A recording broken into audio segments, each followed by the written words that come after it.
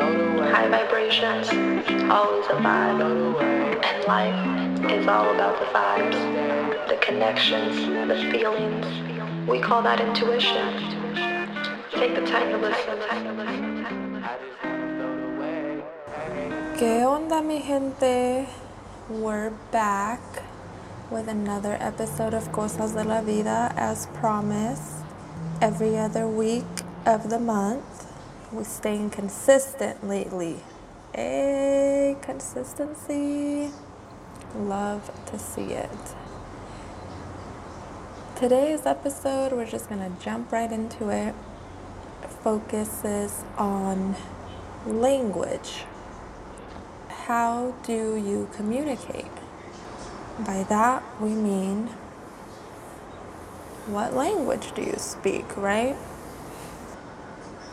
I want to start by looking into what exactly language is. I think most of us know, but we've never actually discussed what it is in detail. Pero y'all know me, I like to get you thinking a little deeper. So, language is a structured system of communication, right? That's all it is. It's a structured system. That means it's just another made-up system. I talk a lot about how everything we experience is just all systems that were created by humans. Some systems were created for the right reasons, most were not.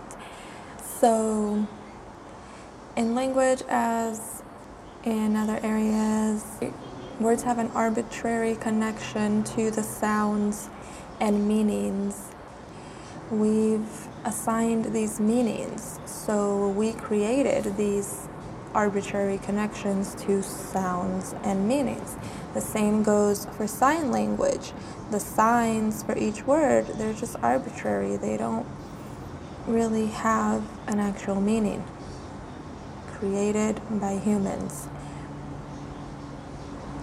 Language can be spoken or written.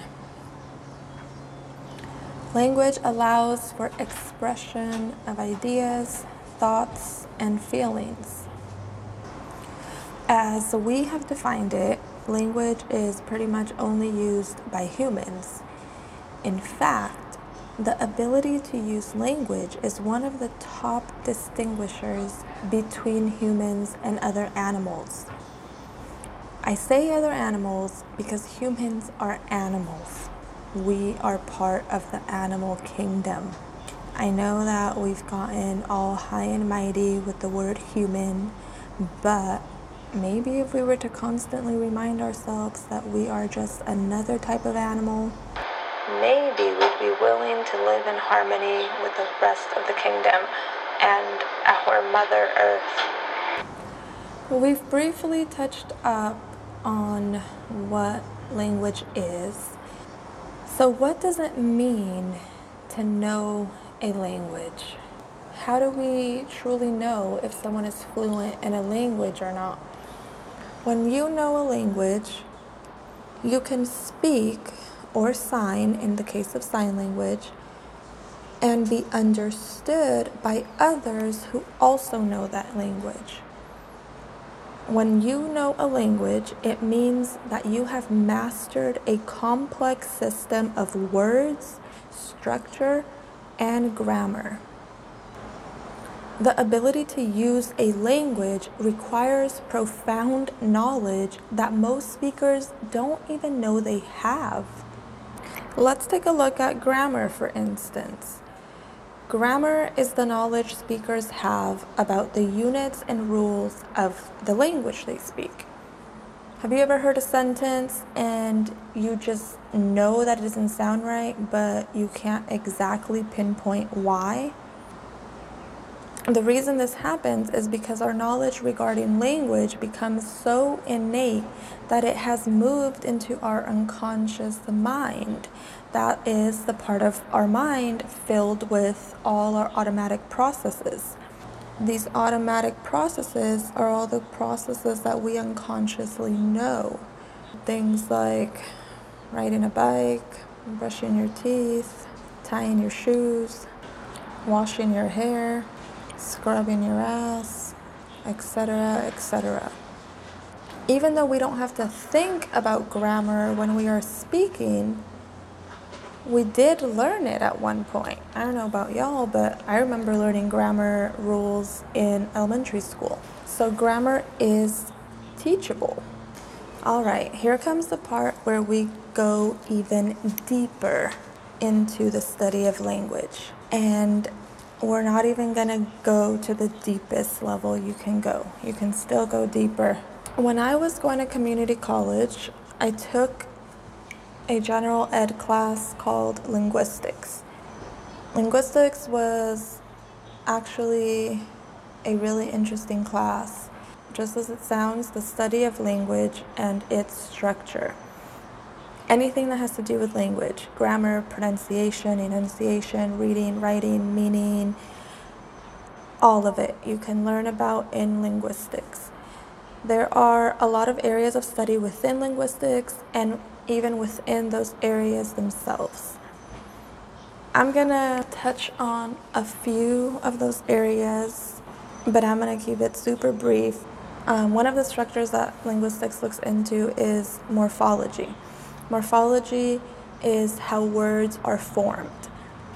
You analyze parts of words such as stems, root words, prefixes, which are added before a word, or suffixes, which are added at the end of a word. We all know prefixes and suffixes. Common prefixes are dis, which means not, using that in a word, disengage, right? It means to not engage.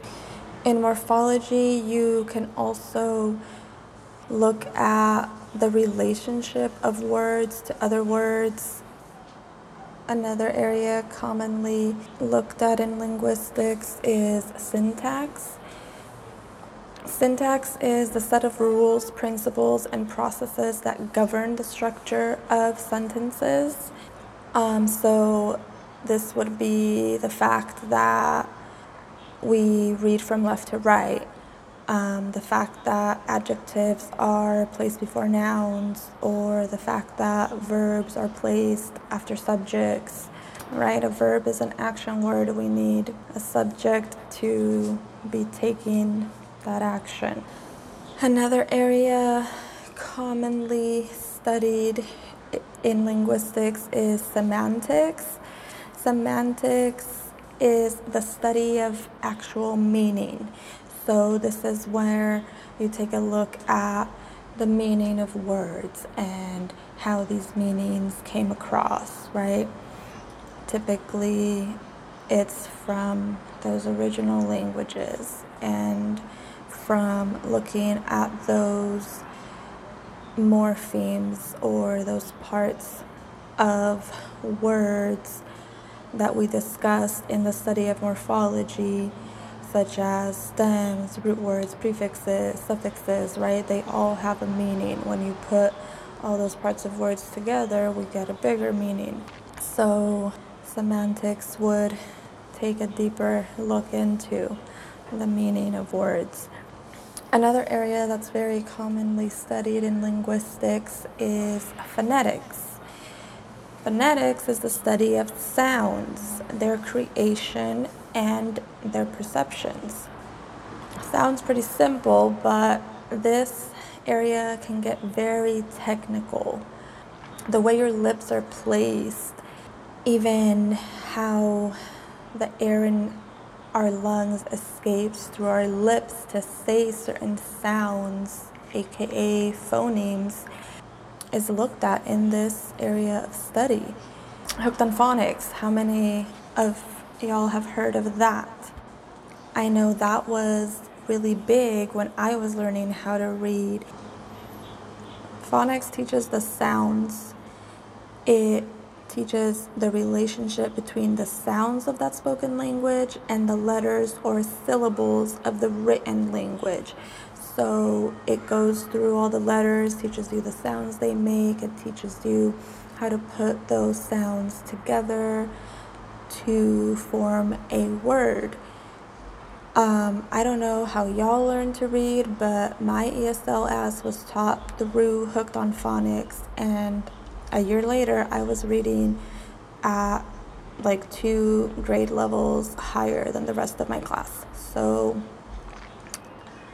based on that one person's study, it is successful. No, but there have been plenty of studies on phonics, and it is the most successful way to learn to read, right? Because you've got to know the sounds. You've got to know that's the basic knowledge. When you understand the sound that every letter makes, and you understand that when you put certain letters together, they commonly make a sound, then you can pretty much read every word. You can write every word. I know a lot of the generations before us, they learned how to read by just memorizing, and that was great for the words they had memorized, but if they're introduced to a word that they're not seeing that often, they're not that familiar with, sometimes they're incapable of reading that word because they don't know the basics. So I am a big supporter of Hooked on Phonics, is the point of all that rambling. The study of linguistics is fairly new. It became popular in the late 1800s, early 1900s. This guy Chomsky is known as the father of modern linguistics. What did he do? Well, he did many things, but he's very known for using his theories within the area of syntax to arrive at a few breaking and revolutionary ideas. One of the ideas was that he concluded that all humans are born with an innate ability or mechanism to learn language regardless of the country they are from or the language that they will speak. Innate ability, right? That means that every human has the capacity to learn language. It is born within them. That's what innate means. He also came up with the critical period hypothesis, which stated that language is most easily acquired before the age of 5. This hypothesis explained why children were able to learn languages so quickly. You don't really have to sit there teaching them the rules. They just start talking.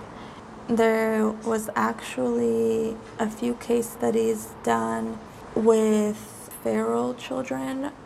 These were children that were kind of just found. They didn't have a family. They were out on their own. Some children were just kept in horrible conditions. Basically, these case studies are what backed up this hypothesis. A lot of these children, they were never able to acquire language because unfortunately they were either not around others who spoke a language, so they weren't exposed to it, or they were just in horrible, abusive conditions and also just lacked that interaction and exposure. So the critical period hypothesis states that you can acquire language the easiest before the age of 5, and that if you are never exposed to language by puberty, then you're not going to acquire it.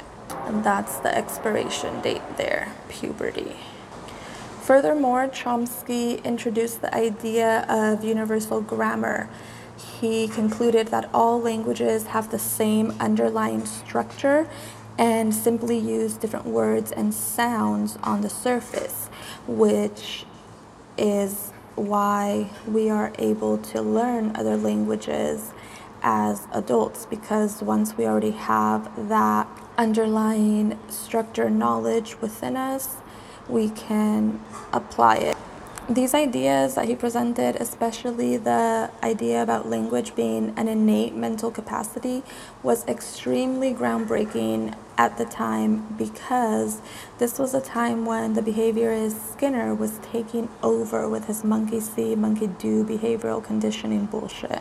When the scientific community was presented with this new idea, it gave them new areas to study further. So, obviously, language has been around way, way, way before the 1800s. Our ancestors had created a way to communicate, and they were communicating with each other. Their ancestors and the ancestors of their ancestors were communicating with each other, and so on. Even in like the earliest days, humans could express thoughts and feelings by some sort of speech, signs, or gestures. They used to signal with fire, smoke, drums, or whistles. Although these forms of communication had certain limitations, for instance, the time in which communication could take place was restricted, right? They couldn't write an email back then and communicate regardless of what time each person is in. There was no way to do that. They had to pretty much be together at the same time to communicate with each other. There was also a restriction in regards to space, right? Things were just gone after they were said or done. You couldn't, again, just send an email and have that email be open up in whatever space you are in. You had to be in the same space. Same time, same space. Typically, no more than two people were able to communicate with each other. But despite these limitations, they were communicating, and therefore, these methods, in my opinion, are considered language. Researchers debate about the time when humans started talking to each other. Some researchers say that it was as early as 2 million years ago. Others say it was as late as 50,000 years ago. Whatever the case, that is still way fucking longer than you or I have been around. So this communication is nothing new, right? It's something that humans realized very early on. Oh shit, we need to find a way to communicate with each other. And they did that. Yay, humans. It is believed that human language developed from gestures that were used to communicate. This would therefore make sign language the original language, which I think is pretty cool. Because now we think of it as an alternative method to communicate, but hey, this is how humans were communicating originally. So if all you do is sign, I think that's pretty fucking badass. There are over 6,000 recognized languages. That is a shit ton of languages. I only speak 2. A lot of people only speak 1.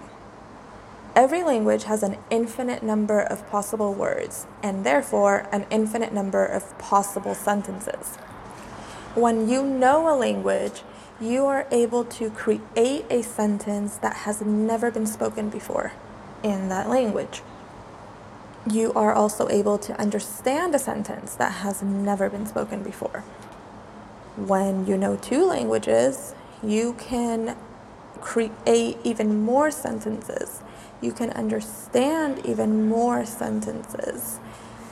The experiences are endless. Therefore, the thoughts and ideas that you have are endless. That you can have are endless, right? Some people don't have that many thoughts and ideas. So, for all you, this is America, speak English, motherfuckers. 1, America is a whole ass continent. 2, the United States of America's official language is not even English. What is it? It's nothing. The United States of America does not have an official language. There are certain states that have elected an official language, but at the federal level, the USA has chosen to not choose an official language because they know the USA is a melting pot and there are many, many languages spoken here. Next time someone tells you, speak English, tell them to fuck themselves in whatever other language you speak. Anywho, since there are an infinite possibility of words that we can create, most sentences that we use are new. Very few of the sentences that we speak are stored in our brains. Typically, all the words that we speak are new words. Our mind is forming them in new ways. Although language is a way to communicate by putting different arbitrary words together, it is far more than just a set of words. Why do I say that? Well, because words have to be ordered in certain ways to create understandable sentences, right? We talked about that a little bit already, the fact that a verb comes after a noun typically. If we don't know the way that words are typically ordered, then we can be saying sentences that really have no meaning.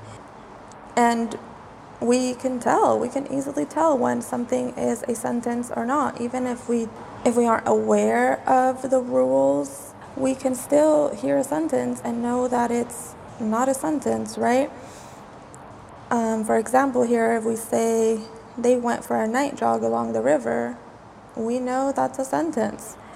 We know they, a group of people, went, they are moving, they're going somewhere for a night jog. They're jogging, that means they're running at nighttime when it's dark out, and they're doing this along the river. That's what that sentence is saying. Now, if we read, whose tsunami stick run yellow? What the fuck is that? That's not a sentence, right? We know, we can tell. Whose tsunami stick run yellow? What is that saying? Is that a question? Who is tsunami? Running yellow? What does running yellow mean? Are we playing green light, red light? I don't know. That's not a fucking sentence. We can tell that. Our innate knowledge is so strong, but it's important to be able to have awareness of that innate knowledge. Awareness is important in all areas and aspects of life. So grammar, right? We've mentioned it a few times already. Grammar is something that is definitely studied in linguistics. It is part of language. It is part of how we communicate. It is knowledge that we need to communicate effectively. Now, I know y'all know someone who just loves to be out in these streets grammar policing. You know, those people on social media correcting every little mistake. Sometimes I'm one of those people. Sometimes I'm like, damn bitch, that was just a typo, chill. We all like to grammar police a little now and then. I don't know, it just makes us feel so important, right? Like, ooh, look at me, I know the right version of there to use. But, I mean, grammar is important. But sometimes we take the policing too far. Kind of becomes like, you know, class status. Like, well, I have a degree, so I know grammar. Let's not do that. Let's not be fucking assholes, you know? If we know what the other person means, what they're trying to say, then let's just keep it moving. We don't have to correct every fucking little grammar error. Anywho, grammar policing actually has a academic term. In the world of linguistics, they call it prescriptive grammar. Prescriptive grammar tries to say what rules of language people should use to speak properly. Doing quotes around properly. Properly. Some of you might be thinking, well, why is this a problem? We should be following the grammar rules in order to communicate effectively. Well, yeah, but like I was saying, some of these grammar rules are not that serious. Sometimes it's just a little typo. Sometimes we still know what they mean, but we're being assholes about it, right? This prescriptive grammar view leads to others believing that certain grammar is better than others. And as we've seen from history, saying that something is better than something else is rarely good. During the Renaissance, it was actually popular for middle-class English speakers to buy handbooks that taught them to speak properly. The author of one of these handbooks is actually the one that decided that two negatives make a positive, therefore people should not use double negatives. For those of you who don't know what a double negative is, because it's something that we've been told not to use, double negative would be like saying he didn't do nothing. Didn't, nothing, right? There's two negatives there. So during the Renaissance, it was decided that double negatives are not the move anymore. The bougie upper class just ignored the fact that everybody was already using double negatives in English, and the communication was just fine. Nobody was having issues with understanding.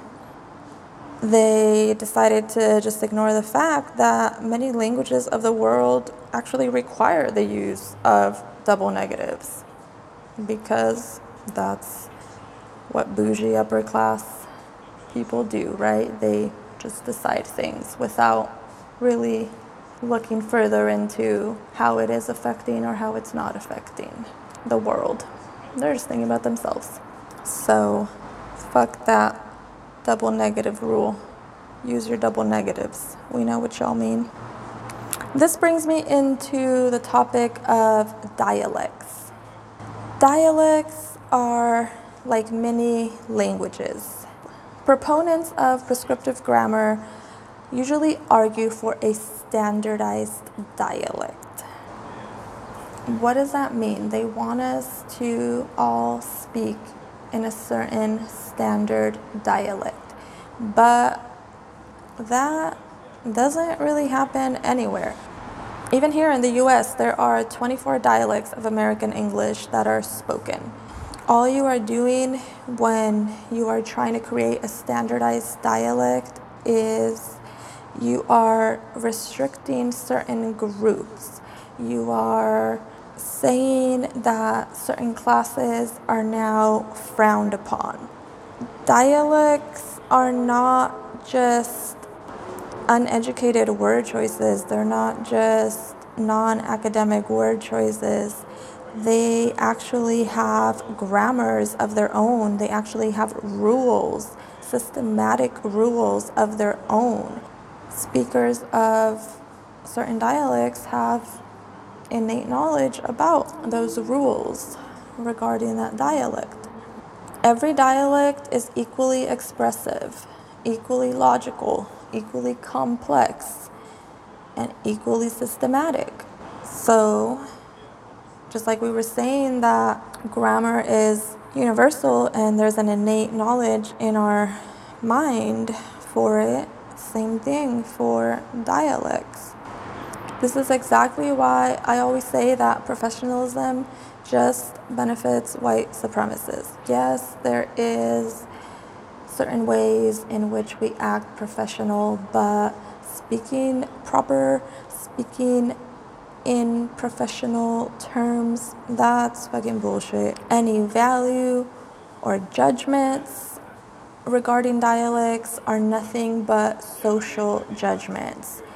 There is really nothing that connects one's intelligence to the dialect that they speak. Someone can have the highest IQ ever and speak the most frowned upon dialect. Somebody can have a very low IQ and speak a proper dialect, as they say. We really need to get away from this judgment that we have about people just because of the words that they choose to express themselves with. It just sucks that sometimes we can't talk the way that our true self talks because we are gonna be looked at a certain way. We're gonna miss out on certain opportunities for speaking that way. This brings us into code switching, right? You've got to learn how to code switch to be successful in this current world that has been created. Because yes, we shouldn't judge based on dialects, based on the types of words that we choose to express ourselves with, but the reality of the world that has been created without the consent of most of us is that those rules still apply, those views still apply. So if we do want to get ahead, if we do want to reach a level in society where we are going to be able to make a difference and impact society in the way that we want to, we need to learn these rules. We need to learn this way of speaking to play the game. And, then once we make it, we can start speaking however the fuck we want and represent, right? Be the representation. Like, hey, you can be top dog. You can be making an impact. You can be making a difference and expressing yourself via non-academic language. But you gotta fake it till you make it, unfortunately, still. Code switching, that's what that means, right? It's when you alternate either between languages or dialects. I've been code switching my whole life. The first language I learned how to speak was Spanish. When I went to my first day of first grade here in the US, I didn't know one word of English, and I learned easily, but then I still had to be able to code switch. When I was at home with my family, I knew that I spoke Spanish. When I was at school, I knew that I spoke English. Not just language-wise, but dialect-wise, I grew up in the hood, so the word choices that I made were not always the most proper, the most fancy. The vocabulary that I was exposed to was not always the most academic. So I had to learn these academic words and use those while I was in an academic setting. Once I was with my family, with my friends, then I could go back to using all those non-academic words that we typically would use. The easiest way to learn these academic words, to improve your vocabulary, is by reading. Reading can expand your vocabulary immensely. Reading shows you the way that others choose to express themselves in and the way that they choose to teach things in. I work with adults who have disabilities, and I teach them independent living skills.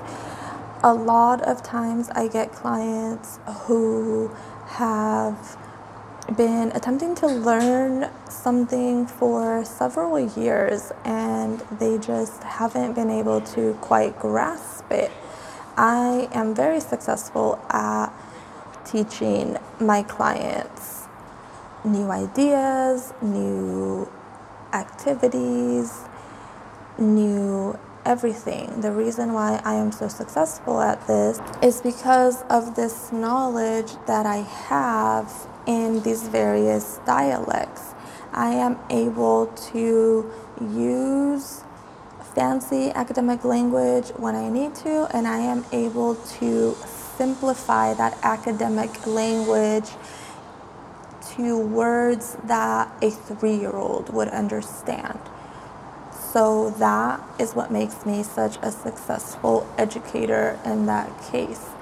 I can really break these complex ideas down to very simple language. And if that doesn't work, I'll try a different word and I'll try a different method. Read all types of books so you are able to learn all types of vocabulary and explain and understand all types of ideas. It's actually believed that the way that our language is structured and the way we speak determines how we perceive the world. Therefore, we should always be learning, or at least exposing our minds to new vocabulary. We don't want to be stuck with just one perception. We want to be able to perceive the world in different ways. Language is so powerful. We are literally the only living beings that communicate in this way. Language is complex, but it can be taught, and it's partly innate. It is extensive. We can use it to create, to uplift, to empower, or to do all the opposite of that. But why would you want to? Why would you want to waste your time, energy, and efforts on negative things? Use language for good. I've said it before, I'll say it again. The words you speak can become spells. Use your words with purpose. Use your words to say loving things. Train your mind to be positive. Your mindset is everything. As always, stay open-minded, stay hyphy, stay wealthy, stay fly.